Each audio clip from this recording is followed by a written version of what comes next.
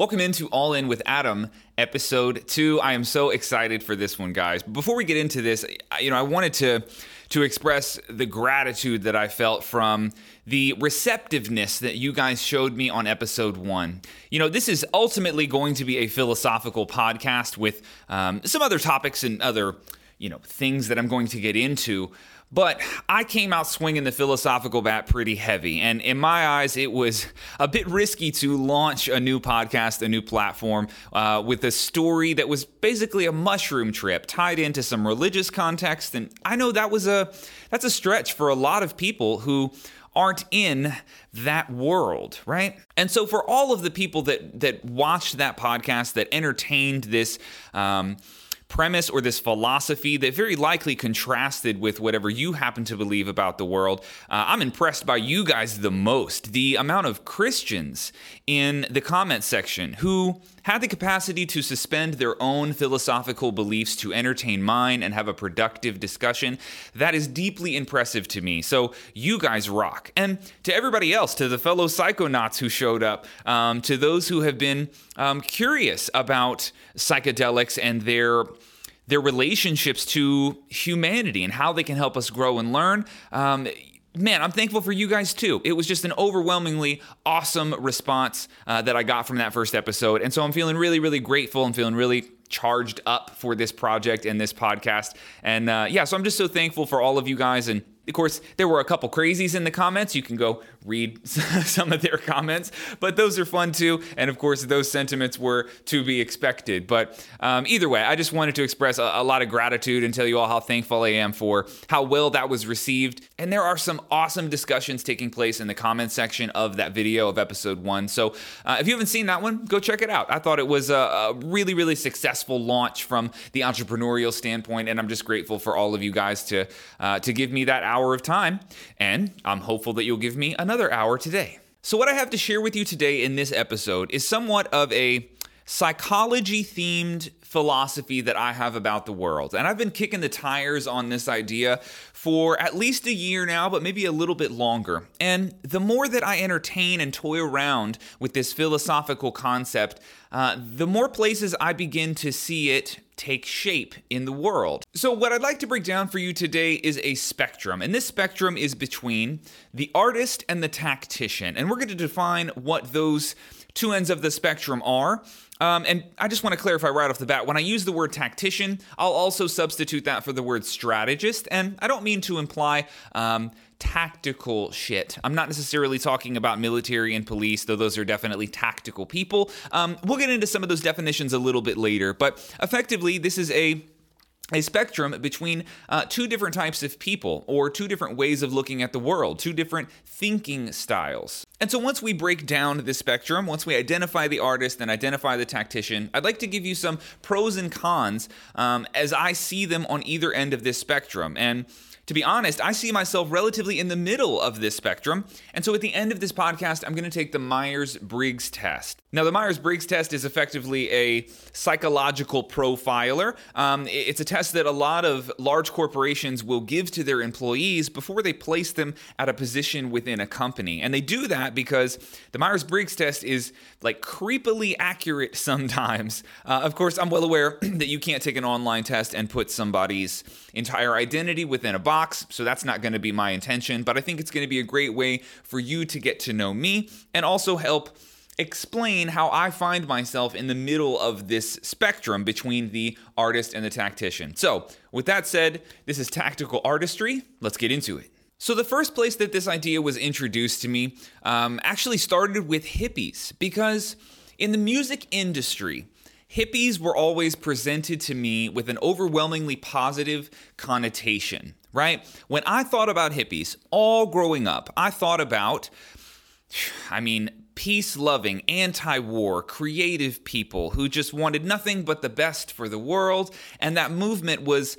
deeply glorified within the music industry. And of course, that's tied directly into Hendrix and the Woodstock era, even back to the Beatles and all the way up to Pink Floyd and Zeppelin, and that whole era of this peace-loving, creative, anti-war group of people, that was always painted in this just unbelievably positive way. That's how I perceived them, because that's what the music industry told me that movement was. But as this concept was first introduced to me, it was made clear that half of the country at the time, half of the population of the United States, absolutely fucking hated hippies. And that struck me as really weird. I had never heard that anybody had anything bad to say about the hippie movement. And so there's this big contrast here. If you think about the fact that the country was split down the middle in American culture, not but 50, 60, 70 years ago, what was that split all about? What was there to hate about hippies? And so as I began to understand, you have to look at the working class people, your blue collar workers. So these would be your plumbers, electricians, your factory workers, insurance salesmen, doctors, lawyers, effectively everybody in a more orthodox career that is sort of outside of the arts, outside of creative contribution, and more on the problem-solving side of the spectrum. So this other half of the population, you have to remember, they were not very far removed from the Great Depression. And so as this more orthodox group of people were trying to build lives for themselves, they were building roads, building bridges, paying taxes, starting companies. They were providing sustainable income for people as their businesses grew. They were doing all of this stuff that they would have defined as the American dream. They were building family units, creating stability, and trying to separate themselves from some of the scarcity that they had very likely seen. And while all of that was taking place, the other half of the country, this hippie movement, they were doing drugs in a field. And that contrast made so much sense to me. I can understand both sides of that argument. I think if I go back and look at the 60s and the 70s, it's easy for me to imagine that I could have been a hippie. But as I get older, it becomes a little bit more obvious why a movement like that might scare you a little bit as a parent, as somebody who had seen the economy collapse not but, just a few decades earlier, and you wouldn't want your kid to get swept up by the hippie movement. I understand where that fear comes from, because in the eyes of the blue-collar worker or just somebody who's in a non-creative, more orthodox job or career path, they would probably perceive that hippie movement as dangerous, that it leads to something that isn't going to give you any stability in your life, that at a certain point when you're done doing drugs in the field and talking about all this lovey-dovey anti-war stuff, that one day you're going to have to join the workforce and you're going to be 10 or 20 years behind the rest of us. And you can agree with that or disagree with that, but this was undoubtedly a cultural and a societal split that took place in, relatively early American history, at least compared to me and when I was born. I wasn't alive for any of this, but as this was explained to me, it became very easy to see both sides of that coin. So I just want to open up by expressing that this was one very early example, and when it was presented to me, it made a lot of sense that there was a spectrum here. The artist versus the tactician or the strategist. So that's your hippie and your blue-collar worker. Now, another great example that I can give you in a little bit more of a modern context would be someone who pursues, let's say, a career in, being a doctor or being a lawyer versus somebody who pursues a career in the arts, like a musician or an actor. Now, these are two very different ways to approach your life. And, we'll get into this a little bit more, but just think about the strategy that is required for somebody who wants to be a doctor or be a lawyer. There is a very set path in place. If you follow these rules and you don't do anything to fuck it up, it's a relatively foolproof way to approach your career. The outcomes become very predictable in a lot of ways, and stability is just easier to attain. But for a musician, for an artist, an actor, a painter, or anybody that wants to have a career in the arts, you forfeit a lot of those luxuries. So in many ways, I can still see some modern career paths being that same sort of contrast, two different ways to set up your life, two different ways to look at the world. And we can continue with these analogies. There are so many of them. But in the career realm, or in at least like the personality realm, think about somebody who wants to be a YouTuber, a content creator. That is the arts. You are gambling in so many ways, and you, again, forfeit a lot of the stability that would come with a more orthodox job, like being a service provider, for example, plumber, electrician, mechanic, or anything within that category. So from here, what I'd like to do is sort of take a look at the tactician side of the spectrum, take a look at the artist side of the spectrum and give you some pros and cons of both. But before we get that much further in, I want to be abundantly clear that while this is a spectrum that can appear quite divisive and quite extreme on either end of the spectrum, there are so many people that operate in the middle or just slightly to one side or slightly to the other. So if we think of the artist on the extreme left and the tactician on the extreme right, you don't have to live on either side of that spectrum. There's so many people that are all throughout the middle of this, and I just think it's really important to keep that in mind, because while I might have to talk in extremes to set up this premise or this philosophy for you, it doesn't always happen that way. There's a ton of people that are all throughout this spectrum, so please bear that in mind as I go through some of these next few examples. So first, let's talk about the pros of being a tactician, or I might also swap that word out for strategist a lot in this podcast because they're very similar. Predictable outcomes would be the first advantage to being a tactical or a strategic person. And a great example of this would be college. So again, we can take this doctor-lawyer analogy. And, if you wanted to have that as a career, there are very strategic, tactical steps that are laid out in front of you. And if you follow those rules, the rule book as it is presented to you, there's not a lot that could go wrong. The outcomes here are very predictable. As long as you are capable of passing the test, let's say in a college setting, of, getting all of those credentials and achieving these markers that you have set out for you, I don't know what could necessarily go wrong if that was the strategy that you employed over your life. You will eventually be a doctor, barring some crazy circumstance that could happen. So tacticians and strategists enjoy much more predictable outcomes in life, and this leads to a greater sense of stability. And I think if you were a tactical, strategy-oriented person, you would certainly argue that the greater stability in your life is a huge pro for you, right? That's not a con at all. And I think everybody on any side of the spectrum could undoubtedly enjoy more stability. I don't think very many people have an attraction to chaos or to instability in their life, whether that be in their family life or in their career, in their finances. Everybody seems to universally want some version of stability. I think that's natural for us. And so this goes into the pro category for the strategist. The more complex, the more detailed of a strategy that you have over your life, the more likely it is that you're going to have predictable outcomes and therefore more stability. And this is not a luxury that a lot of artists have. Artists tend to forfeit a lot of stability and a lot of predictable outcomes for their own reasons. And we'll get into those later. But at this point, I just want to make it clear that I think predictable outcomes and therefore more stability is something that tacticians tend to enjoy. And with all of that stability and with the predictable outcomes comes more safety, right? I think it is objectively safer to be a more strategic person. If you have a plan, if you have a strategy and you follow it to a T, again, like we said, there's very few things that could go wrong if you're just going to adhere to the strategy that you have set out over your own life.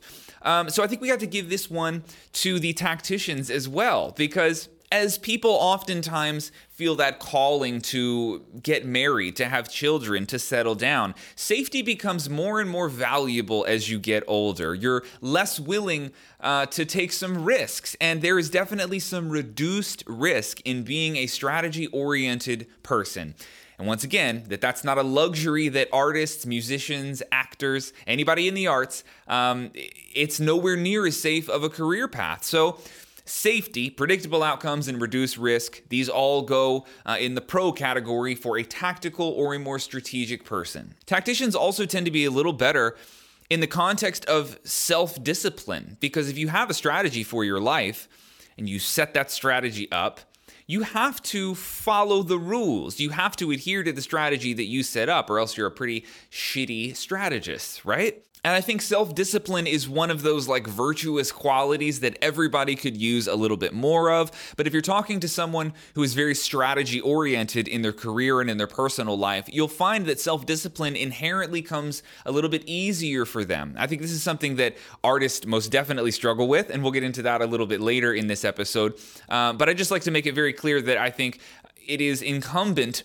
upon the strategist or the person who operates with a lot more tactical approaches in their life, it's incumbent upon them to be self-disciplined. It comes easier to them because it's part of executing the strategy that they have. Now, before we move over to the artist, let's talk about some of the cons of being a more tactical person. I also want to be clear that I think these cons, or the downsides of being a more tactical, strategy-oriented person, are only going to sound like cons to the artist. To someone who has a strategy over their life and they're a little bit less interested in creative contribution, these don't sound like cons at all. They're cons to the artist, so I suppose in many ways at this point I am talking to the artist. But yeah, here's some things that I personally might not like about the lifestyle or the philosophical approach that a tactical person might take on. One would be less creative contribution, right? I know that makes a lot of artists cringe, but when you're talking about someone who is a tactical, strategy-oriented individual, they're not interested in the arts that much. So creative contribution is not at the top of their list. What they would rather do is solve your problem. And if it's not your problem they're solving, they'll be solving their own problem. That to them is their contribution to the world. And contributing art or contributing creative concepts, creative works, that is just far less appealing to them. And again, I know the artist is cringing when they hear something like this, but when we get into these more industrious career paths, you don't really want your plumber to be that creative. You need a problem solved. And in that scenario, you definitely want someone who is more tactical. You don't need creativity in a scenario like that. You need a problem solver. And so the lack of creative contribution that a tactical person, might have, that doesn't really matter to them. They're solving problems, and that is what they value. That is what they want to contribute to the world. But I suppose we can call this a con because as someone who is naturally quite a bit of an artist, I couldn't imagine a world where I'm not offering a creative contribution. It's a very valuable thing to me. So I put that one as kind of a con, I guess. I think people who don't creatively contribute anything to the world, I don't want to live that way. So we can call that a con, I suppose, but there's a lot of context that just depends on the person that you're talking to and genuinely what do they value. Now, I think another theme that we're going to call a con for the tactician would be that somebody in that position, a non-artist, a non-creative person, I think those people tend to struggle with empathy a little bit more. I think they tend to be a little bit less emotional when it comes to their work, when it comes to their personal life, their family life, their relationships. And of course, it's not to say that they are void of emotion. You'd have to be a psychopath of some kind to fall into that category. But I think when it comes to empathizing with other people, artists are inherently better at doing that. I think a tactical, strategic person, again, is interested in solving your problem, but not necessarily meeting you on an emotional level. So they tend to be, relatively speaking, less compassionate. They're not void of compassion, but they are definitely less compassionate and less empathetic than somebody who would be more on the artistic side of the spectrum. So we can call that a con for the tactician. And I think one of the last cons that we would have to lay out for a tactical, strategy-oriented person is that in many ways, people who are outside of the arts, I think sometimes you can set yourself up for less peaks and valleys in your life. I think someone who operates from a more emotional, creative, artistic point of view, I think they're going to have greater up and downs in life. And I think in so many ways, someone who is playing by the rule book in their career and in their personal life, strategy and tactics seems to be their preferred method of engaging with the world. I think a lot of times those people might experience less emotional peaks and valleys. And I think there's an argument to be made that experiencing those peaks and valleys, very high highs and very low lows, isn't that kind of what the fuck life is all about, right? I'm somebody who, the artist in me has undoubtedly given me some very high highs and very low lows. And of course, there's that common philosophical premise that the highs are only high if you've been low and the lows only suck if you've been high. And if you were to compress that emotional spectrum a bit by sort of staying out of artistry and out of creativity and taking on all of those emotional risks that come with being in those fields, I think you can make an argument that you are living a less exciting life. A tactician might totally disagree with you, but I think a lot of artists will hear that and resonate with it, in that, being a deeply emotional, empathetic, compassionate, artistic, creative person, it comes with these brutal ups and downs at times. But I understand that in so many ways, that's what living life is. Life is not about finding supreme stability and maintaining that until you die. That sounds supremely fucking boring to me. I'm not interested in a life like that. I want the super high highs and the super low lows, and I think that's something that artists tend to inherently enjoy.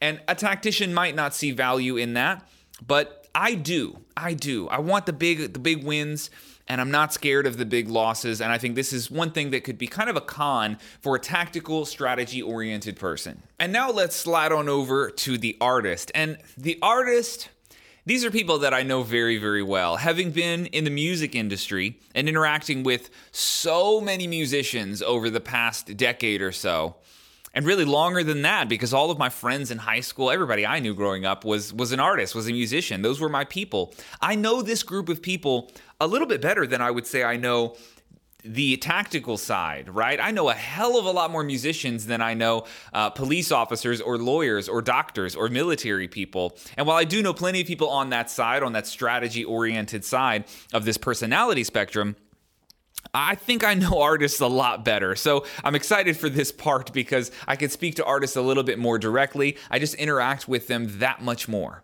Now, pros of the artist, and I would agree with a lot of these, higher creative contribution. For me, creating something that contributes something to the world for other people's personal enjoyment, even if it doesn't necessarily solve a problem, that still has a super high appeal to me. That's the artist in me. I could not imagine a week or a month where I create nothing. I could not possibly imagine that. Creativity feels incumbent upon me as a human being. It's just a part of who I am. And I think all artists can relate to that. There is a natural magnetism towards creative contribution. And I love that. I don't want to live in a world without creative contribution. I don't want to live a life where I'm unable to create anything. So I'm going to put that one in the pro category for the artist. All of the cultural creative contributions, whether that be music or film or different types of media or art of any kind, that all comes from the artist. And hopefully everybody can see some value in that. And another huge pro that we would have to give to the artist is something that I already addressed in part, and that would be the wider emotional spectrum, the high highs, the low lows,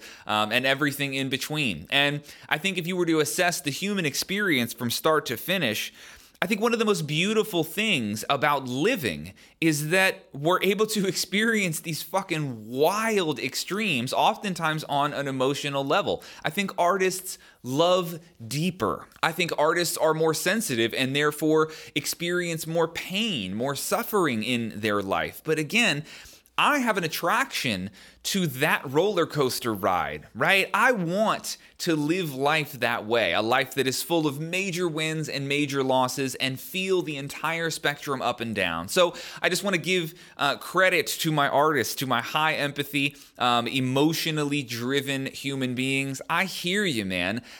And once again, I think that's what fucking living is all about, experiencing that entire spectrum. And I have no desire to compress that spectrum of these emotional up and down. So we're going to give that one to the artist. I also think that the higher level of empathy and the greater degree of compassion with which artists operate could potentially give them a greater connectivity to the people around them. I think artists are much better at relating to other people on an emotional level, and that human connectivity is something really, really special. If you think about empathy and compassion, those two specific traits, they are very, very human. They're not exclusive to humans, but it's definitely a big dividing factor between us and the rest of the animal kingdom, right? And so a good example of this would be if you had a breakup or some emotionally difficult situation. It's very likely that you would call your more empathetic, your more compassionate friend, that could be your mom, for example. You would call that person in order to connect emotionally. What you don't need in that situation is a problem solver. A tactical, strategy-oriented person is probably not who you want when you're going through something emotionally difficult. You want emotional connection, and I think artists and creative types are inherently better at doing this. And a final pro that we have to give to the artist, this is a really big one, is that they are hyper-specialized. Because they are so passion-driven, it becomes very easy for the artist to be consumed by the thing that they are passionate about. And this leads to, in many cases, hyper specialists in their craft, in their field, and they tend to be supremely talented in a very narrow category. And the thing is, I love that about the world. I love hyper-specialized people. I love somebody who picked a very niche thing to get good at, and they just became the best in the fucking world. I love this in drummers. I love this in all musicians, in all artists. When they picked something that they love to do, they allowed that passion to completely consume them, and they become a hyper-specialized talent. I want a world full of those people, because being more of a jack of all trades is somewhat less appealing to me, and that's kind of the artist in me that feels that way. So hyper-specialized talents and skill sets, we're going to give that one to the artist. But of course, we have to talk about the cons of being an artist, and there are many. And the reason this is so easy for me to talk about is because I experienced them. You know, just a little bit of a personal background here. I feel like I was born very much a purist when it comes to the arts, when it comes to creativity. I was born very much on that side of the spectrum. And as I've gotten older, I've undoubtedly balanced that out and come far more to the tactical strategy-oriented side of that spectrum. And again, the Myers-Briggs test that I'm going to be taking at the end of this podcast will help clarify sort of why I fall in the middle of this spectrum, but I was born much more of an artist. And so when it comes to the cons of being that type of person, having that type of approach to problem solving or looking at the world through the prism of artistry and creative contribution, I experienced a lot of shit that sucks. And so this one is very easy for me to talk about because I have lived this stuff. So to talk about some cons of being on that artistic side of the spectrum, I think we need to talk about the fuel source of the artists. Artists are very oftentimes motivated by inspiration. But the problem is, inspiration is finite. It is not always controllable. It's relatively impossible to decide to be inspired. It's simply something that the universe gives you sometimes, and sometimes it fucking doesn't. And I'm a person who is very oftentimes led by passion and inspiration. The start of this podcast was very much rooted in an inspiring event, right? I just kind of got lit on fire by this one experience, and it made me want to do something. So this project in itself is passion-driven. But there is a problem with that. And the problem that I see with that is that if you have any type of a family unit or a structure of other people who depend on you for, I guess, financial contribution would be the easiest way to look at this, you are inherently less reliable when your work is fueled by a resource that you cannot control. And so if your willingness to work every day is dependent on how you feel, how inspired you feel, how motivated you feel to be creative, there is an inherent danger there. Because what happens when you no longer have that inspiration? I see this happening in relationships as well. You know, when you begin a brand new relationship with somebody, an intimate relationship, there's very likely going to be a higher level of intimacy, a higher level of connectivity. And I think that's beautiful. I've experienced that before, and that you can call it infatuation, but a lot of that fire that happens in early relationships is just a really special thing. As anybody will tell you who's been in a very long relationship, let's say 3, 4, 5 years or anything past that, they'll tell you that infatuation, that fire, all those magic lovey butterflies, that shit eventually goes away. Not entirely, but it's not the same. It's not the same as it was in year 1 or year 2. The first date doesn't even feel like the 10th date. And the 20th date doesn't feel anything like year 5. And so once that fire doesn't burn as hot as it used to, whether it's in your career or in a romantic relationship, once that fire sort of dies down, the artist, the creative person who is predominantly fueled by that passionate fire, they're going to have a hard time here because now you're faced with the reality that you just have to do some shit that you don't want to do, especially, again, if you're in a family unit or some sort of social environment where other people depend on you. And I worry for artists sometimes that if they have no strategy or tactics that they're employing in their life and their fuel source for their work and their career is rooted in this universal inspiration that just seems to come to them, well, what happens when that disappears? You are going to have to figure some shit out. And so I worry sometimes for the artist that this is in the long term, somewhat of an unsustainable way to get through a day, to approach a career. Because in my experience, everything that I have ever been passionate about, it doesn't always stay that way. It doesn't work that way. It certainly doesn't work that way with drums for me. It doesn't work that way in my relationship. Everything seems to stabilize, and these fires just burn less hot as time goes on. It's part of our psychology, I think. And so artists are not so good at planning for that to happen. And if you're an artist, speaking directly to you, I would say, what's the plan if the fire ever goes out? And keep in mind, I'm not trying to stomp your fire out. If you're on fire and passionate about what it is that you have doing within your artistry or have going on within your artistry, dude, keep that going. I hope that fire burns bright for 100 years until the day you die. But in my experience, it won't. And when that fire begins to dim, I want you to have some sort of strategy to deal with that. Now, another thing that the artist or the more creative types can struggle with is executing tasks, right? And so we can take a very easy task here. Like let's say working out. Working out, at least for me, is not deeply gratifying initially, right? I don't always look forward to the workout in itself.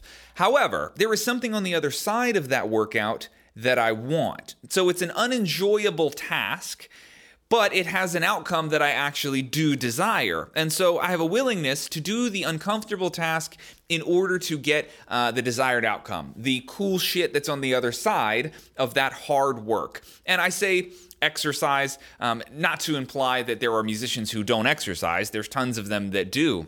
But I think many pure artists tend to have an aversion to things like this, where there's a difficult task, something you want on the other side, but if the task itself isn't enjoyable, artists can be a little bit averse to this sometimes because they're a lot better at living in the moment. And so this idea of doing something that is supremely unenjoyable and at least, instantly not that gratifying, that's a little bit less appealing to the artists. And exercise might not be the best analogy for this, but there's a number of other ways where you could see this sort of happening. An artist wants to be inspired at all times, I suppose. And another good example of this, I think probably a better one, would be someone who does a creative job all day. But then how do they feel when they have to sit at the computer at the end of the day and answer emails or run the numbers to balance the books, the finances for the business side? Artists tend to be better at the art stuff, and the monotonous tasks, the required tasks that come with running like an artistic business, that's a lot harder for an artist. And the more of an artist you are, the more of a purist you are on that creative side of the spectrum, the more difficult it is to do unenjoyable tasks. And that's a con for the artist, in my opinion, because there's a whole lot of stuff that I'm sure artists would want that are just on the other side of something difficult, if only they could do the difficult thing. And let me be very clear, there are numerous anecdotal examples of this happening. I think I'm one of them. There are artistic entrepreneurs all over the place. So this doesn't apply to everyone. But if we go to that extreme side of the spectrum and talk about the genuine purist artist, I think they do struggle with executing tasks that don't have an immediate value to them, because that fuel source of passion and inspiration and motivation, it doesn't really fuel that kind of stuff. And of course, just circling back, another con of the artist would be something we've already talked about here, and it is less predictable outcomes and ultimately less stability. Artists always deal with this. And even if you went a more traditional route to being something like a musician, just so I can speak about a realm that I know a little bit better, going to music school, writing an album, producing music of any kind, trying to be an actor, all of these things don't come with a high level of stability. You can't predict what's going to happen in the arts. You can't predict if the world will even enjoy your creative contribution. And this is a risk that artists are very often willing to take. But if it doesn't go how you wanted it to go or how you planned for it to go, you end up just being mad at the universe about that. And I think that saddens me for a lot of artists because it's a risk that you have to take. And no one on earth can guarantee you that your creative contribution, that your art, that your creative career in the arts, no one can guarantee you success here. And it comes with a risk that scares me for a lot of artists sometimes. I hope you know, if you're going into the arts in any capacity, and that's the thing that you're chasing, this is risky. It is inherently risky because the world doesn't owe you some sort of fundamental appreciation for your art. You're taking a risk. And again, that comes with less predictable outcomes and ultimately a little bit less stability in your life. So we're going to have to call that one a con for the artist. Now, this is where this podcast gets a little bit tricky because I would like to explore something that takes some time. I'm going to ask you to hear me out on this one. If we were to look at studies, all of the studies that have been done from the early 50s all the way up until now, there are hundreds of these studies that all point in the exact same direction.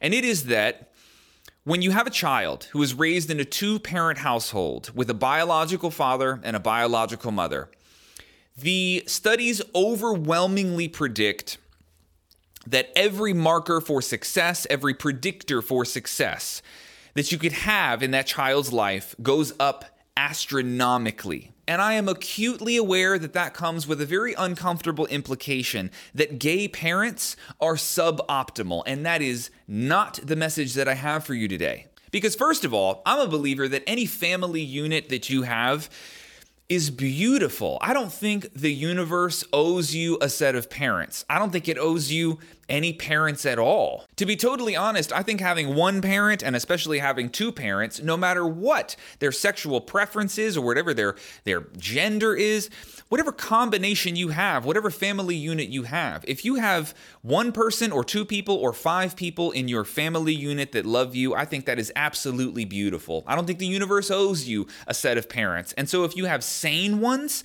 that's a privilege. If you have ones that love you and they're nurturing in any capacity, that's a privilege. I just don't think the universe owes you a set of parents.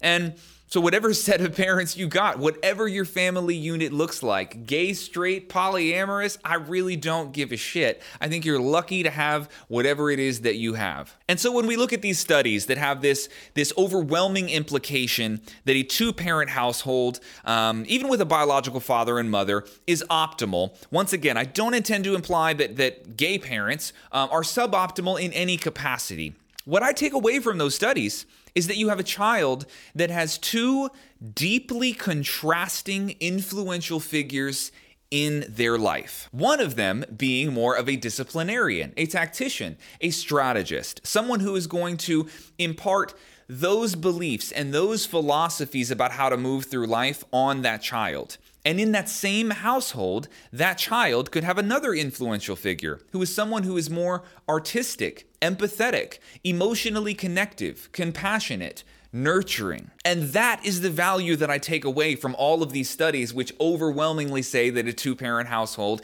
is optimal. Now, of course, for the most part, this is going to be a straight male and a straight female. But I don't think it has to be at all. I think if you were to have two gay men or two gay women who are raising a child, my only hope in that scenario would be that they have somewhat different personalities, that one of them would be the disciplinarian, one of them would be the strategic tactician, and the other would be more of a nurturing, empathetic, an emotionally connective person. That's my hope for every child in the world, that they can have both of these influences in their life. And in a weird way, I'm an anecdote here. I didn't have a traditional family unit. I have no siblings, and I was raised by a single mother. But I think one way where I got extremely lucky is that my mother was kind of right down the middle of this spectrum. She was very nurturing, affectionate.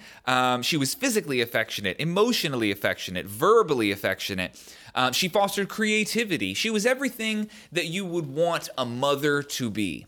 But she was also a goddamn savage when it came to running a household. She was a planner. She was a strategist. She kept a tight ship, very much in the way that a traditional father figure might do that. So, in many ways, I feel super lucky that I had, only one parent effectively that raised me, but she played the role of a traditional mother, a traditional father very, very well. And I'm so grateful that even just from one person, I was able to have both of these influences in my life. I was able to have, some strategy and some structure in my life while also having all of the nurturing compassion bestowed upon me and affection given to me that you would want for a child. So I feel that while I'm an anecdote, I got to experience both of those growing up. So shout out moms, you know what I'm saying? And just in closing, to further clarify sort of this idea of gay parents raising children, I think one of the cooler things that nature seems to do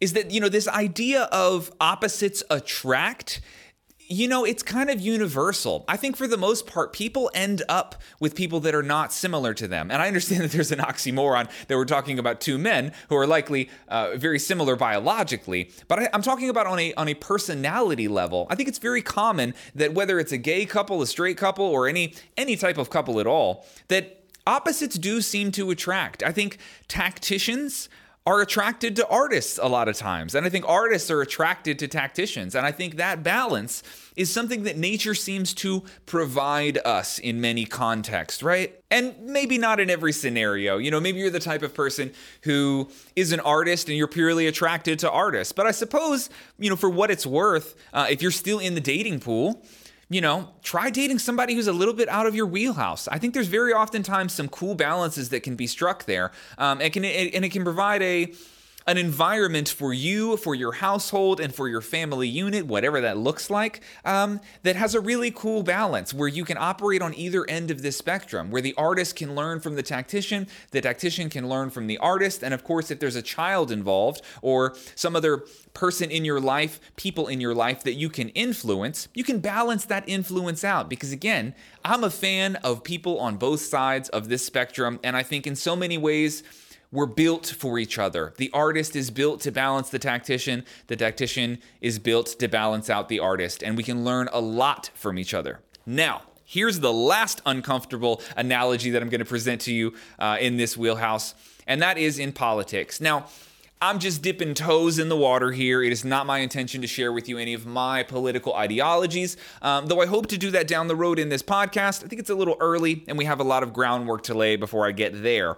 But I do want to give you some nonpartisan examples of how I see this spectrum being applied in the realm of American politics. So if we take the ideological left, the Democratic Party, I don't think there's much of an argument that this is the empathy party. And you can certainly debate over whether or not their policies and ideologies and vision for the world is truly the most empathetic. There are always debates to be had there. But there's no denying that they appeal to more empathetic people, right? They're interested in more social causes, and they tend to be hyper-focused on issues that are relatively specific to, emotion in a way. And to be honest, I think we need those people. I think we need them in every context. I think you need that type of influence over a child's life. I think you need those types of friends. And I don't intend to say necessarily that the Democratic Party is the artistic party, because that's a little obscure. You know what? I'm actually quite comfortable with that statement. I think the left is the artistic party, and look no further than all of Hollywood, all of the entire music industry, all of the tech industry, which is, pretty much on the creative side.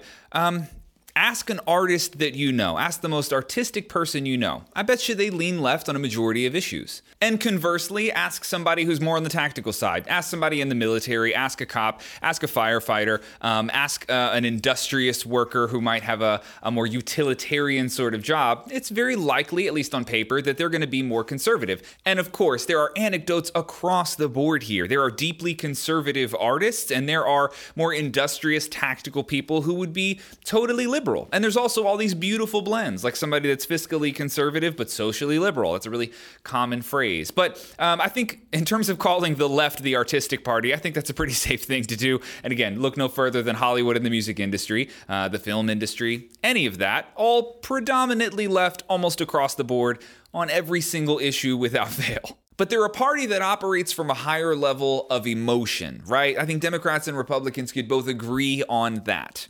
And then if we go to the other side and we look at conservatives, in my eyes, conservatives always seem to be far less empathetic in their approaches to solving problems. They seem to be more of tacticians, even if those tactics are relatively void of empathy. They're not really interested in that. And this is why you see all of these tactical career paths sort of lean towards the right in a lot of scenarios. These would be your finance people. These would be your cops. This would be a majority of the military. This would be firefighters. And so a lot of people that you can see have these more tactical strategy-oriented careers tend to have more conservative views across the board because they don't operate from a place from empathy. They are problem solvers. And so they tend to remove emotion from a lot of their decision-making and just look at how can we solve the problem, even if the presentation of their solution appears quite cold to some people. Now, of course, the way that a political union in a two-party system is supposed to work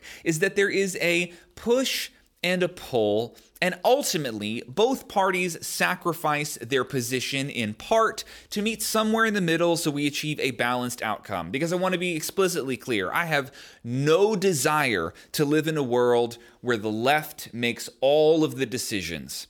And I have no desire to live in a world where the right makes all of the decisions. I think either of those sides of the spectrum in extreme forms that's dog shit politics. That is not how I want this country to be run. And so if we use this analogy that the political union between Democrats and Republicans is very much like a marriage, it's supposed to work like a marriage. You have one way of thinking about a problem, I have another, but because we fundamentally have shared values and we ultimately desire similar outcomes, we're both willing to concede just a little bit to meet in the middle and find an outcome that neither of us would define as perfection, but it is a natural balance. That is how a political union is supposed to work. It's just like a marriage. Now, we're seeing this premise disintegrate underneath us in this country. I think that's a nonpartisan statement. I think people from the furthest left and the furthest right would both agree that that's not how things are working right now. And I do have quite a few political theories that I can expand on in future episodes, but that's not what we're doing today.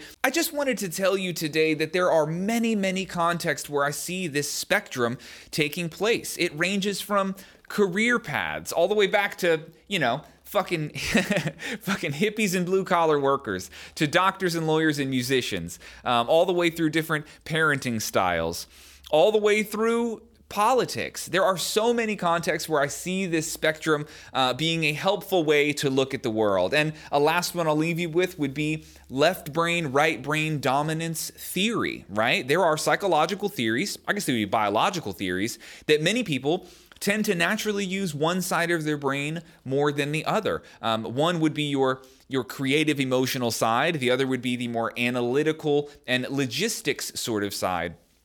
And, perhaps that theory is totally true because the more I explore this philosophical or psychological complex, the more places where I see this happening. And so hopefully, if you're on either side of this spectrum, if you find yourself as an artist and you identify yourself that way, or you find yourself as more of a strategic tactician and you identify yourself that way, I think it's really important that you look at the other side and say, well, what can I gain from this other thinking style? And in closing here, I want to leave you with one question that I have. This is a question that I don't think I have the answer to, but I would love to know your thoughts here. Is the balance of the tactician and the artist, is it internal? Is it that you are born with a leaning in one direction or the other? Maybe you're born an artist, let's say. And is the balance that you should attempt to tap in to the more strategic side of your personality and draw yourself toward the middle to balance these two sides of the spectrum? Is it internal and within you?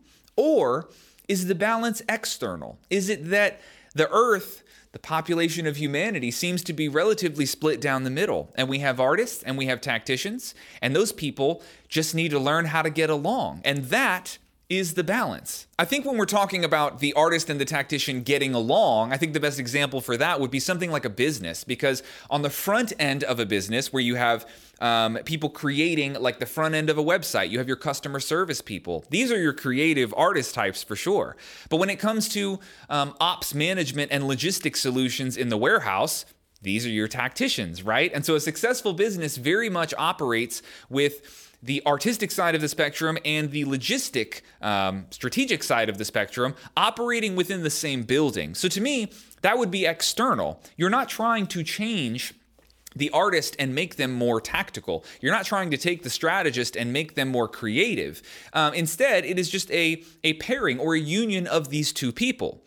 But the other way you could approach this is to say, I want to make that balance or create that balance within myself internally. So the artist would make an attempt to be more strategic, and the strategist would make an attempt to be more empathetic, emotional, and creative.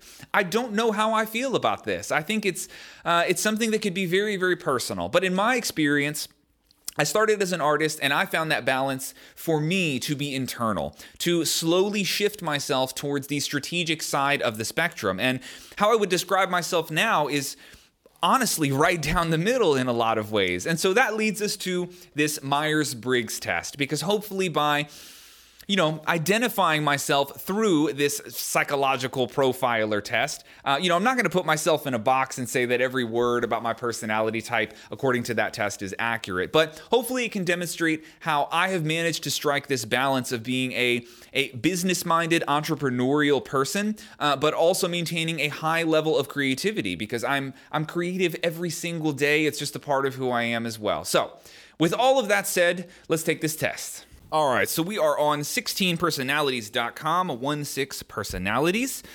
Let's do this. You enjoy vibrant social events with lots of people. I'm going to go close to strong disagree there. I am not that social of a person. I just get stressed from super large events. I enjoy it in really small doses. That's why I'm not going all the way to that end of the spectrum. You often spend time exploring unrealistic yet intriguing ideas.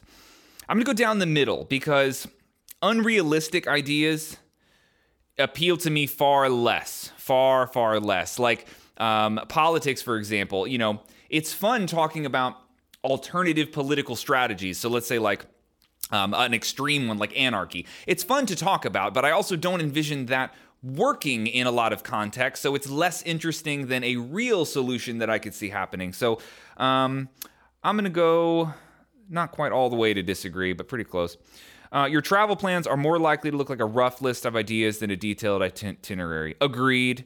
I'm not I'd rather improvise on a vacation. You often think about what you should have said in a conversation long after it has taken place. Yes, and normally in like a debate context, like I could have illustrated my point better if I said it this way. I'll do that with lessons. If I make like a drum lesson and like a year later I watch it back, I'm like, oh, I should have mentioned that. That would have like sold the idea a little bit better. So yeah, I do that fairly often.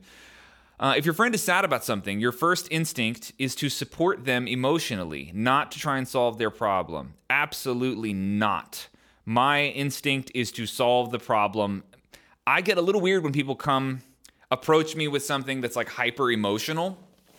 Even drummers who come, like musicians do this all the time about like, I just don't feel like my instinct is like a handle your shit kind of thing, right? Like, do you want me to solve the problem, or did you want me to, like, I'm not your mom, right? That's sort of where I fall naturally. So I'm going to go strong disagree. People can rarely upset you.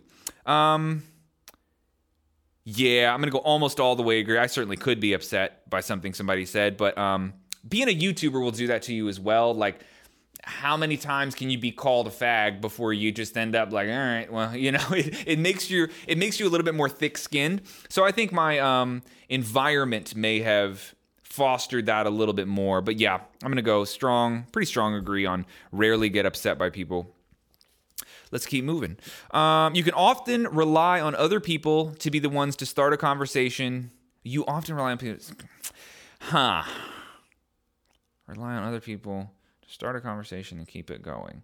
I'm just going to go down the middle. I could go either way. I really don't care for like small talk that much, but like I could start a conversation if I had to. I don't really rely on them. So down the middle. If you have to temporarily put your plans on hold, you make sure it is your top priority to get back on track as soon as possible. Pretty strong agree. I tend to be a little bit more improvised in my work weeks. But yeah, I don't like getting... Well, you know what? I'm going to bump that up one more. Yeah, I get pretty pissed off if I have to like rearrange a plan that I had.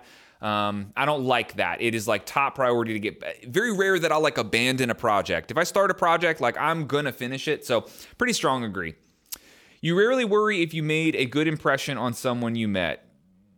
Yeah, pretty strong agree. I don't really care if a new person likes me or not necessarily. They'd have to be some like a very important person for me to get to know, for example.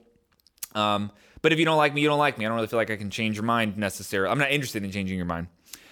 It would be a challenge for you to spend the whole weekend all by yourself without feeling bored. No, that is a perfect weekend for me. You are more of a detail-oriented person than a big picture person. No, I feel very, very capable of being both of those at the same time. I'm going to have to shoot down the middle on that. You're very affectionate with people that you care about. Yes, and I don't know why, but I've always had like an attraction to trying to be more affectionate, right? Like trying to be more the kind of person who gives compliments and speaks up, because I've always noticed that when people behave that way, someone who is very affectionate or just very vocal about the things that they like about you, they're very complimentary. That tends to be a universally attractive thing. Everybody kind of likes that in other people. So I've tried to be that person in many ways, to be very complimentary, very affectionate. So yeah, you have a careful and methodical approach to life. Not entirely. It's really context. I think I have to shoot down the middle on that one. I could go either way depending on what the goal is, right? You are still bothered by the mistakes you made a long time ago. No, not at all. Not at all. Used to be growing up, but as I've gotten older, no. I just tend to let shit go. Got better at doing that. At parties and similar events, you can mostly be found farther away from the action. Yeah, almost totally agree. I'd rather be off on the porch talking with like one or two people. That's where you would find me, not telling jokes in a circle with a bunch of people. I'm just averse to that sort of social situation. You often find it difficult to relate to people who let their emotions guide them. Yes, strongly agree. And in many ways, I wish I could be more empathetic. I think it would make me a better teacher in certain scenarios. But I think one of the things that also makes me a good teacher is that I don't allow other people to be guided by their emotions, at least in my lesson room, right, or in my videos. How you feel is somewhat irrelevant if you want to solve this problem or acquire this skill or invest in this craft. Let's keep moving. When looking for a movie to watch, you can spend ages browsing the catalog. No, this is something me and my fiance Kelly fight about a lot. She can spend 30 minutes looking for something to watch, and at a certain point, I just flip after like 6 minutes. I'm like, who fucking cares? Pick anything and just play it on the TV. I'm not wasting my time in the menu. Like, the point was to put on something to be entertained. I'd rather be less entertained by something I don't love than not entertained at all for like another 30 seconds, right? So no, I'm gonna go pretty strong disagree on the browsing. You can stay calm under a lot of pressure. Yes, not a tremendous amount of pressure, so I'm gonna go right there. Let's keep going. When in a group of people you do not know, you have no problem jumping right into their conversation. I don't really have a problem jumping into the conversation. Would I is the question. I probably wouldn't, but I don't have an issue doing it. So I'll go a little towards the agree side. When you sleep, your dreams tend to be bizarre and fantastical. No, not really, but I have had wild ass dreams, so I'll fairly disagree. In your opinion, is it sometimes okay to step on others to get ahead in life? Well, context matters. Sometimes. I mean,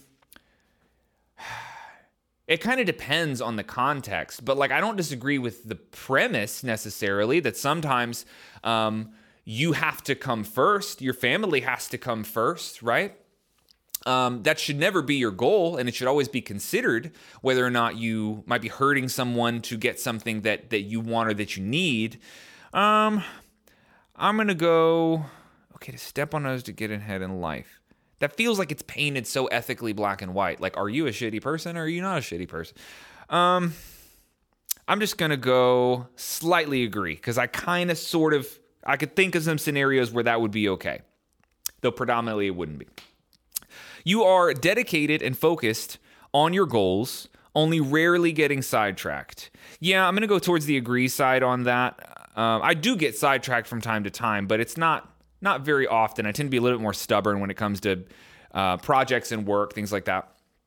If you make a mistake, you tend to start doubting yourself, your abilities, and your knowledge. No, I do not do that at all. When at a social event, you rarely try to introduce yourself to new people and mostly talk to the ones you already know. Yup, not. New conversations are harder. They take a lot more work. And investing in a new friendship or a new relationship, it is worthwhile. But for an introvert, that's a big ask. It's a tall order to say, like, can you invest in a new friendship? It's like, oh my God, it's so much work. And I already know people. Like, I already have some friends where it's much more effortless because we've put in the years to get to know each other. So that ends up being a lot more appealing to me. You usually lose interest in a discussion when it gets philosophical. Absolutely not. I tend to be the guy that steers things in the philosophical direction and pulls conversations out to a much wider perspective most of the time. So that is a strong disagree. You would never let yourself cry in front of others. Nope. I cried on the last podcast we did. So, yeah, pretty strong disagree. I also believe that maintaining emotional stability is a skill set. So I wouldn't go the strongest disagree necessarily, but you feel more drawn to places with a bustling and busy atmosphere than to more quiet and intimate ones.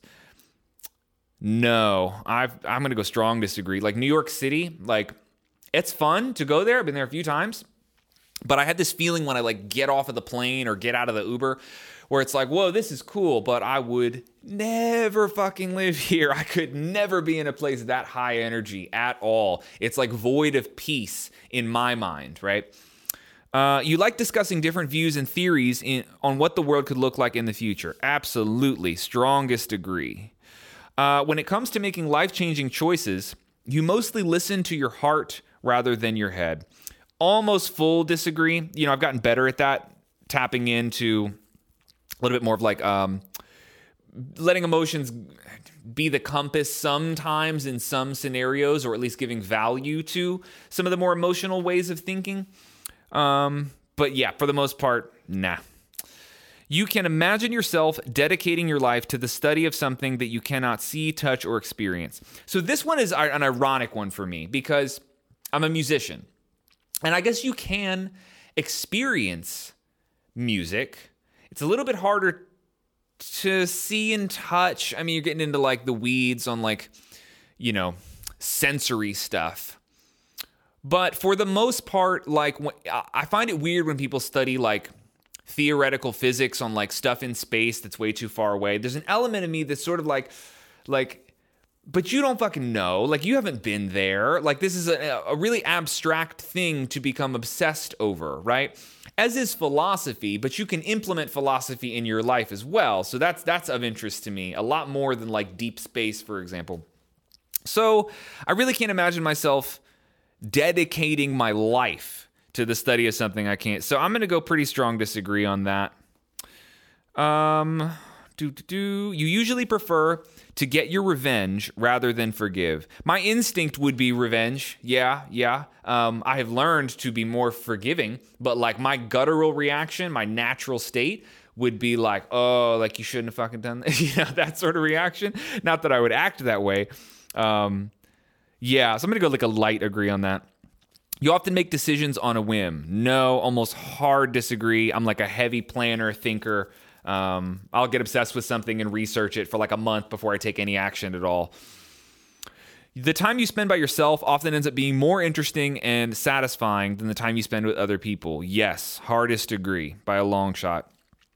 You often put special effort into interpreting the real meaning or the message of a song or movie. Yep. To my detriment sometimes, it makes it difficult to enjoy a show or a movie or a song if I think that there was a political agenda involved, if there was a secondary meaning, they're trying to sneak something past me. I get a little bit skeptical of things like that. And part of that is being a creative person, right? Because you know the creative process, especially when it comes to like modern media type stuff. So I get very skeptical at times when it comes to taking things at like face value, like a Netflix show or a song on the radio. Like a lot of times I always think, well, not always, but there are times when I think like they're trying to do something here, aren't they? A commercial is trying to sell me. There's a marketing tactic. There's a psychological ploy that someone is implementing here. So yeah, special effort into interpreting the real meaning. Strong agree. You always know exactly what you want. For the most part, I tend to be pretty decisive with things that I want. You rarely think back on the choices you made and wonder if you could have done it differently. That is pretty rare for me. I mean, I do that with the stock market, but like who doesn't play that game? Like if I only knew. You rarely think back on the choices you've made. Yeah, it's pretty rare though. I'll go kind of strong agree. When in a public place, you usually stick to quieter and less crowded areas. Yup, strong agree. You tend to focus on present realities rather than future possibilities. I do both of those. Yeah, both of those, down the middle. You often have a hard time understanding other people's feelings. Pretty strong agree. When starting to work on a project, you prefer to make as many decisions up front as possible. Yeah, this is always a tricky one. Depends on the project, but I would tend to lean towards yes, but not all the time. There's some stuff you want to leave some doors and windows open to amend your project. When you know someone thinks highly of you, you also wonder how long it will be until they become disappointed in you. No, I never have a thought along those lines. You feel comfortable just waking up to someone you find interesting. Sorry, you feel comfortable just walking up to someone you find interesting and striking up a conversation. No, I wouldn't feel very comfortable doing that. I wouldn't like that. That would be weird. So I wouldn't want to do that to somebody.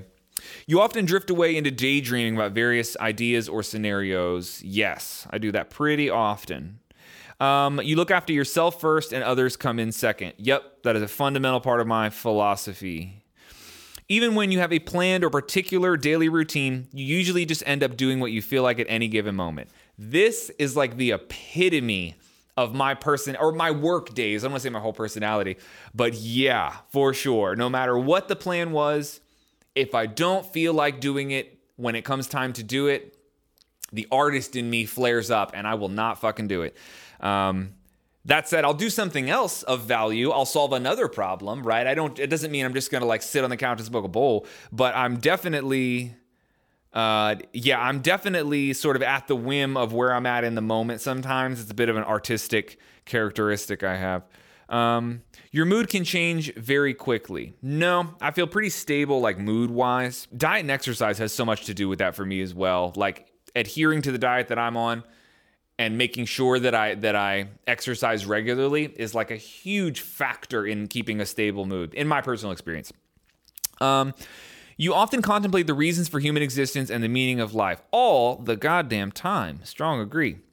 You often talk about your own feelings and emotions. I do. I'm very vocal about my feelings and emotions. And for me, talking them out, it might be like an educator thing. It's part of processing them. Part of processing how I feel about something is discussing it, or at least discussing it even internally, right? Like my own monologue. So, yes, talk about feelings and emotions. Do that all the time. You've got a detailed education or career development plan stretching several years into the future. No, not really. I'm going to go light disagree. You rarely dwell on your regrets. Strong agree. Spending time in a dynamic atmosphere with lots of people around quickly makes you feel drained and in need of a getaway. Absolutely it does. Strong agree. You see yourself as more of a realist than a visionary. Not completely agree, because you got to have some sort of vision or a premonition for the future, what you want. So I do have like more lofty goals and thoughts at times. But Again, if it's not tied into reality, I'm not that interested. If it's too lofty of an idea that I can't actually see it happening, it's off the table for me. So almost all the way agree. You find it easy to empathize with a person who has gone through something you never have. No, I don't. To my detriment, possibly. Your personal work style is closer to spontaneous bursts of energy than organized and consistent efforts. Yep. Yeah, I'm a sprinter. That's how I tend to work. I will go very hard for 2 or 3 hours and be extremely efficient, extremely focused, extremely dialed in. And then I'm done for the day. That's very oftentimes how I work. When I say done for the day, I mean I'm done with the burst of creativity. So that would be like writing a script or recording something on the drums, or, it's very oftentimes done in bursts. And I'll do the bursts spaced throughout the day. I don't want to say I'm done for the day. That's probably not totally true. But yeah, when it comes to like really intensely working, it's definitely like a huge peak and then it sort of slows down and sort of balances out. I told people before, like I prefer to work a 16-hour day that's like an hour on, hour off, hour on, hour off. And at the end of the day, I maybe only pulled 8 hours, but I spread it over my entire day as almost like a lifestyle sort of approach to working. Yeah, but I do best when I sprint. I'm not good at the slow jog all day. I just burn out that way. It's too monotonous for me. Your personal... Okay, same question. Yes, hard agree. Your emotions control you more than you control them. Strong disagree. That is not how I work. After a long and exhausting week, a fun party is just what you need. Absolutely not. That would make the week 10 times more exhausting. You frequently find yourself wondering how technological advancement could change everyday life. Yes. Technological philosophy is like one of my huge passions. We're going to do a whole episode on that in the future. So yeah, that particular question is really relevant to me. I think about that all the time. You always consider how your actions might affect other people before doing something. Kinda, sorta. It just depends. The lone wolf thing doesn't always set you up to do that. So I'm going to go straight down the middle. You still honor the commitments you made even if you have a change of heart.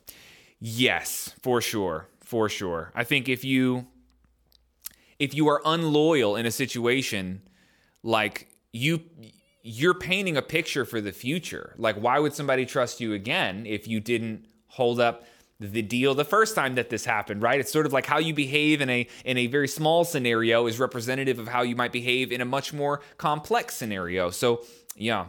You rarely feel insecure. I do. I rarely feel insecure, but I'm a human. I'm going not all the way agree. I am a male, and let's see some results. Architect. INTJA. So let's just read exactly what this is. I've taken this test before. I always get architect, obviously, but so I am pretty deeply introverted. We'll just scroll down this list here. 86% introverted, which is pretty far on that spectrum. Energy, intuitive versus observant is a little harder for me to quantify. I don't totally understand that. I tend to think more than I feel. Even my feelings, I tend to think them through before I allow myself to feel them or before I identify with that emotion. So before I were to say, I'm angry, I will have thought about whether or not I can justify being angry. And if I can, then I'll allow myself to be angry if I've rationalized the emotion first. Otherwise, you wouldn't see that emotion come out of me. Hopefully that makes sense. Tactics, fairly balanced on that. Identity, assertive versus turbulent. The way I understand assertive versus turbulent, like the A and the T that goes on the end of this 4-letter combination, this one is INTJ-A. A is the assertive version and T is the turbulent version. And I perceive this as to be like the confident version of your personality versus the more like depressive version of your personality. So I tend to lean towards that more, the confident side. So let me read some of these first paragraphs here, because this is what first sold me on this Myers-Briggs test. Like, very like, holy shit, this is accurate. It can be lonely at the top. As one of the rarest personality types and one of the most capable, architects, INTJs, know this all too well. Rational and quick-witted, architects may struggle to find people who can keep up with their nonstop analysis of everything around them.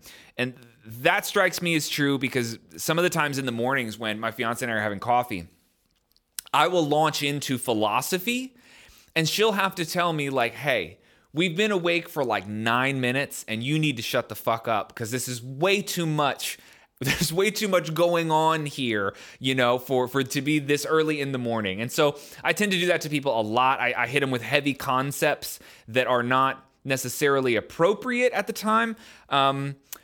Struggle to find people who can keep up with the nonstop analysis of everything. That is very, very true. I get along a lot better with people who have no problem diving very deeply into a heavy conceptual conversation. That tends to be a lot more natural of a flow for me when it comes to conversations and friendships.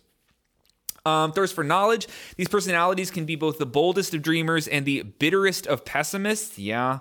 Architects believe that through willpower and intelligence, they can achieve even the most challenging of goals. But they may be cynical about human nature more generally, assuming that most people are lazy, unimaginative, or simply doomed to mediocrity.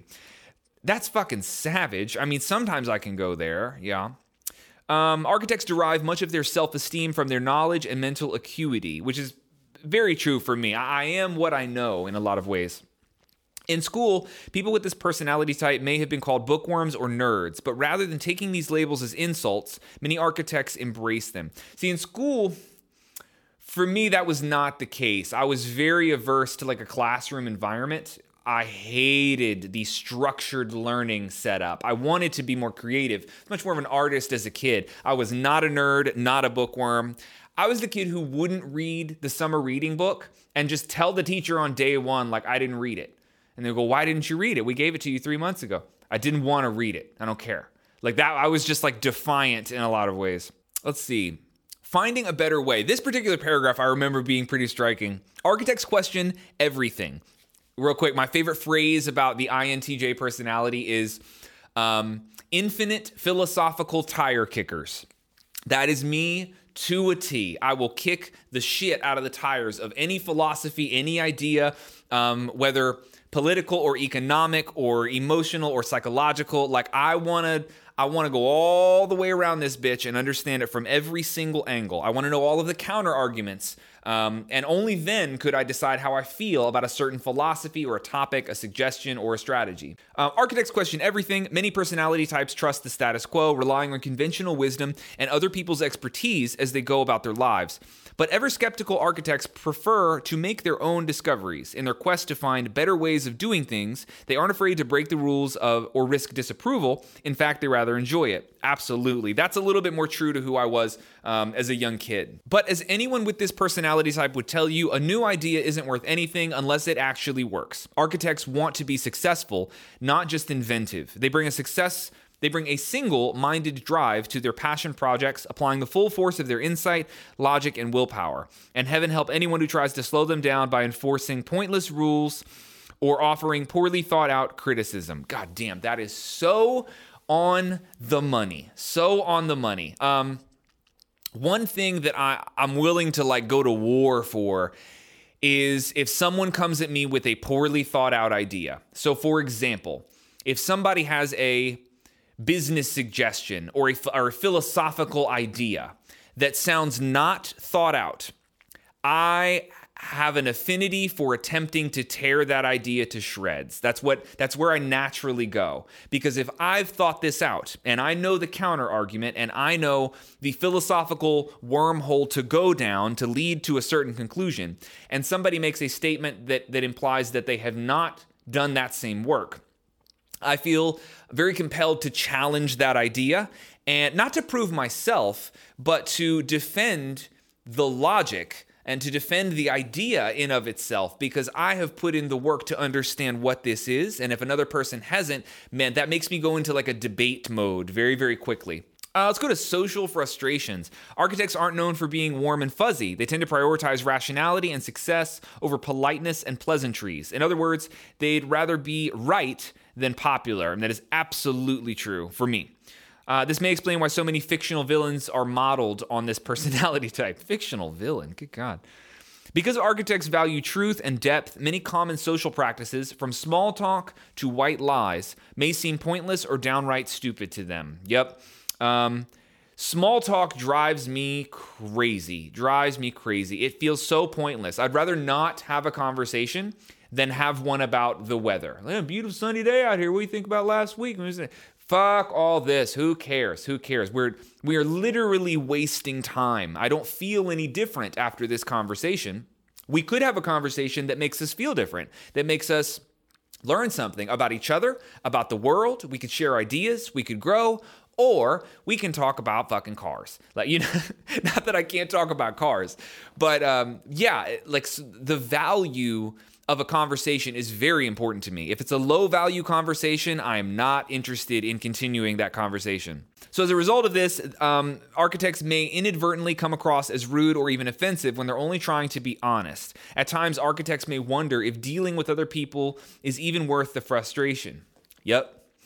But like any personality type, architects do crave social interaction. They just prefer to surround themselves with people who share their values and priorities. Often they can achieve this just by being themselves. When architects pursue their interest, their natural confidence can draw people to them, professionally, socially, and even romantically. And I found this to be true and got more comfortable with this as I've gotten older. Being myself is the best way to attract friendships that are actually meaningful, and trying to impress people tends to attract people that I don't even fucking like. So let's see. I don't want to read all of this. It's a lot, and you can certainly look this up. Let's go strengths and weaknesses. I want to do some weaknesses. What do I suck at? Weaknesses. Arrogant. Architects might be knowledgeable, but they're not infallible. Their self-assurance can blind them to useful input from other people, especially anyone they deem to be intellectually inferior. These personalities can also become needlessly harsh or single-minded when trying to prove others wrong. That stubbornness is something that has been present in me from a very, very young age. My mom would tell you that I was very stubborn the moment I started to develop a personality. And balancing that out has definitely been something I've always, I don't want to say struggled with, but it's always required effort for me. There have been times in my life where I was so narrow-minded that I could not hear something very obvious. I'll give you a weird example of this. This is the most obvious way this has ever happened that I can think of. When I went to rehab, when I got there were many, many other people there, mostly all men, they had been there for a while, so they were really comfortable. I was a little uncomfortable. I don't know these people. I don't know this place. I'm a little skeptical of this process. The comfort that these other guys had who had been there for a few months at a time, or for a few months in a row, they were joking around. So they're making jokes about I don't know, telling sex stories, and they're just really lighthearted, and it's rehab, so this is a bunch of extreme, it's vulgar as shit, the whole thing, there's war stories is a common thing, so you're hearing heroin addicts talk about shooting dope, there's a lot of that, and the vulgar, but also lackadaisical nature of a lot of that, it sort of turned me off a little bit initially. I thought, I'm here to save my life, and these people are here to play fucking games. That was how I perceived it. And, I remember trying in the first week of rehab to get transferred out to another part of the rehab facility or to another rehab altogether.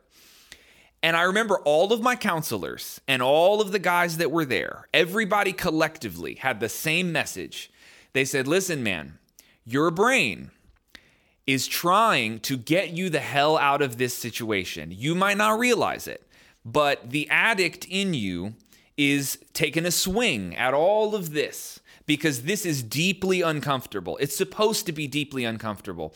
And you're finding reasons to rationalize why you don't need to be here for some reason, but that's bullshit. And you'll learn that it's bullshit if you can stick this out. And after 3 months of being in rehab, they were right. They were 100% right. My brain was looking for a way to rationalize why I'm better than this situation, why I don't deserve to be here. I could get something better. And I was hunting for that rationale. And I was so close-minded at the time. I was also deep in the pits of fucking alcoholism, but I was so close-minded at the time that, people who were emotionally more mature than me, a little bit more intellectual than me when it came to understanding addiction psychology. I was totally unwilling to listen to them at the time. And so that's a really good example of like how that personality trait has sort of come back to bite me. Overly critical. Yeah, I can do that. Kelly's good at balancing this out. She's a lot less critical than I am. I'll criticize a show, a song, a thing, and she'll have to remind me like, hey, people look at the world different than you. People can do this. People can do that. I'm like, I fucking know. I know. Combative. Yes. I'm going to read this one. Architects hate blindly following anything without understanding why. Absolutely. Philosophical tire kicker. This includes restrictions and authority figures who impose them. People with this personality type can get caught up in arguing about useless rules and regulations, but sometimes these battles are distractions from more important matters. Yes, absolutely, that's me. It's one of the reasons I am not suited for what you would call a normal job. I don't think I will ever have a boss from now until the day I die. That is off the table. Romantically clueless. I don't know about this one. Architects. Relentless rationality can lead them to be frustrated by romance, especially in the early stages of a relationship. They may struggle to understand what's going on and how to behave. If the relationships fall apart for reasons they don't understand, they can become cynical about matters of the heart, even questioning the importance of love and connection. Kind of, sort of. I've been guilty of this when I was young in relationships because you do a lot of stupid shit when you're really young and you get into like semi-long-term relationships. But I also think I had a very good mom that helped me navigate a lot of the romantic waters a little bit better, giving me advice from a woman's perspective growing up. And so yeah, I feel like that doesn't fully apply, but I've definitely done some stupid shit in relationships. You go back far enough. So yeah, we can keep going. If you want to learn more about this, you can certainly just go type in INTJA or architect. You can read all about it if you care to. Maybe you're an architect. I have no fucking idea. But it's interesting because, as you read through there's a lot of implications that creative problem solving and artistic entrepreneurship tend to fall in line with my personality type, at least according to the Myers-Briggs profiler. And so in a lot of ways, I feel like I have this unfair advantage when it comes to being a creative person while also maintaining a lot of strategy and a lot of tact in my life. And I've definitely gotten better at this as I've gotten older, but I also feel quite capable of expressing this spectrum to people because I feel like I am a good example of how to maintain that balance. I don't think I'm perfect. I think sometimes I can be way too much of a tactician, and I definitely have many years of my life where I was way too much of an artist. So maybe I'm not the best person to talk about this, but at least in my opinion, I feel very balanced when it comes to this concept and the INTJ profile as it's presented from the Myers-Briggs test. It sort of lets me know where I fall and how I'm capable of maintaining that balance between the two. So yeah, hopefully you guys enjoyed this podcast. I really appreciate you hanging out with me. And up next, we're going to do, more than likely, I'm not sold on it, but I'm working on, episode 3 is going to be around some political fundamentals, nonpartisan ideas that you can apply to your political life, your political walk. And hopefully we can talk through some ideas that will be helpful no matter where you fall on the political spectrum. So I'm working on that one. If it's not next, then it'll come out down the road. So yeah, it's a good one. Thank you so much for watching, guys. Adam here. This has been All In with Adam, episode 2, and I will catch you in the next one. Later.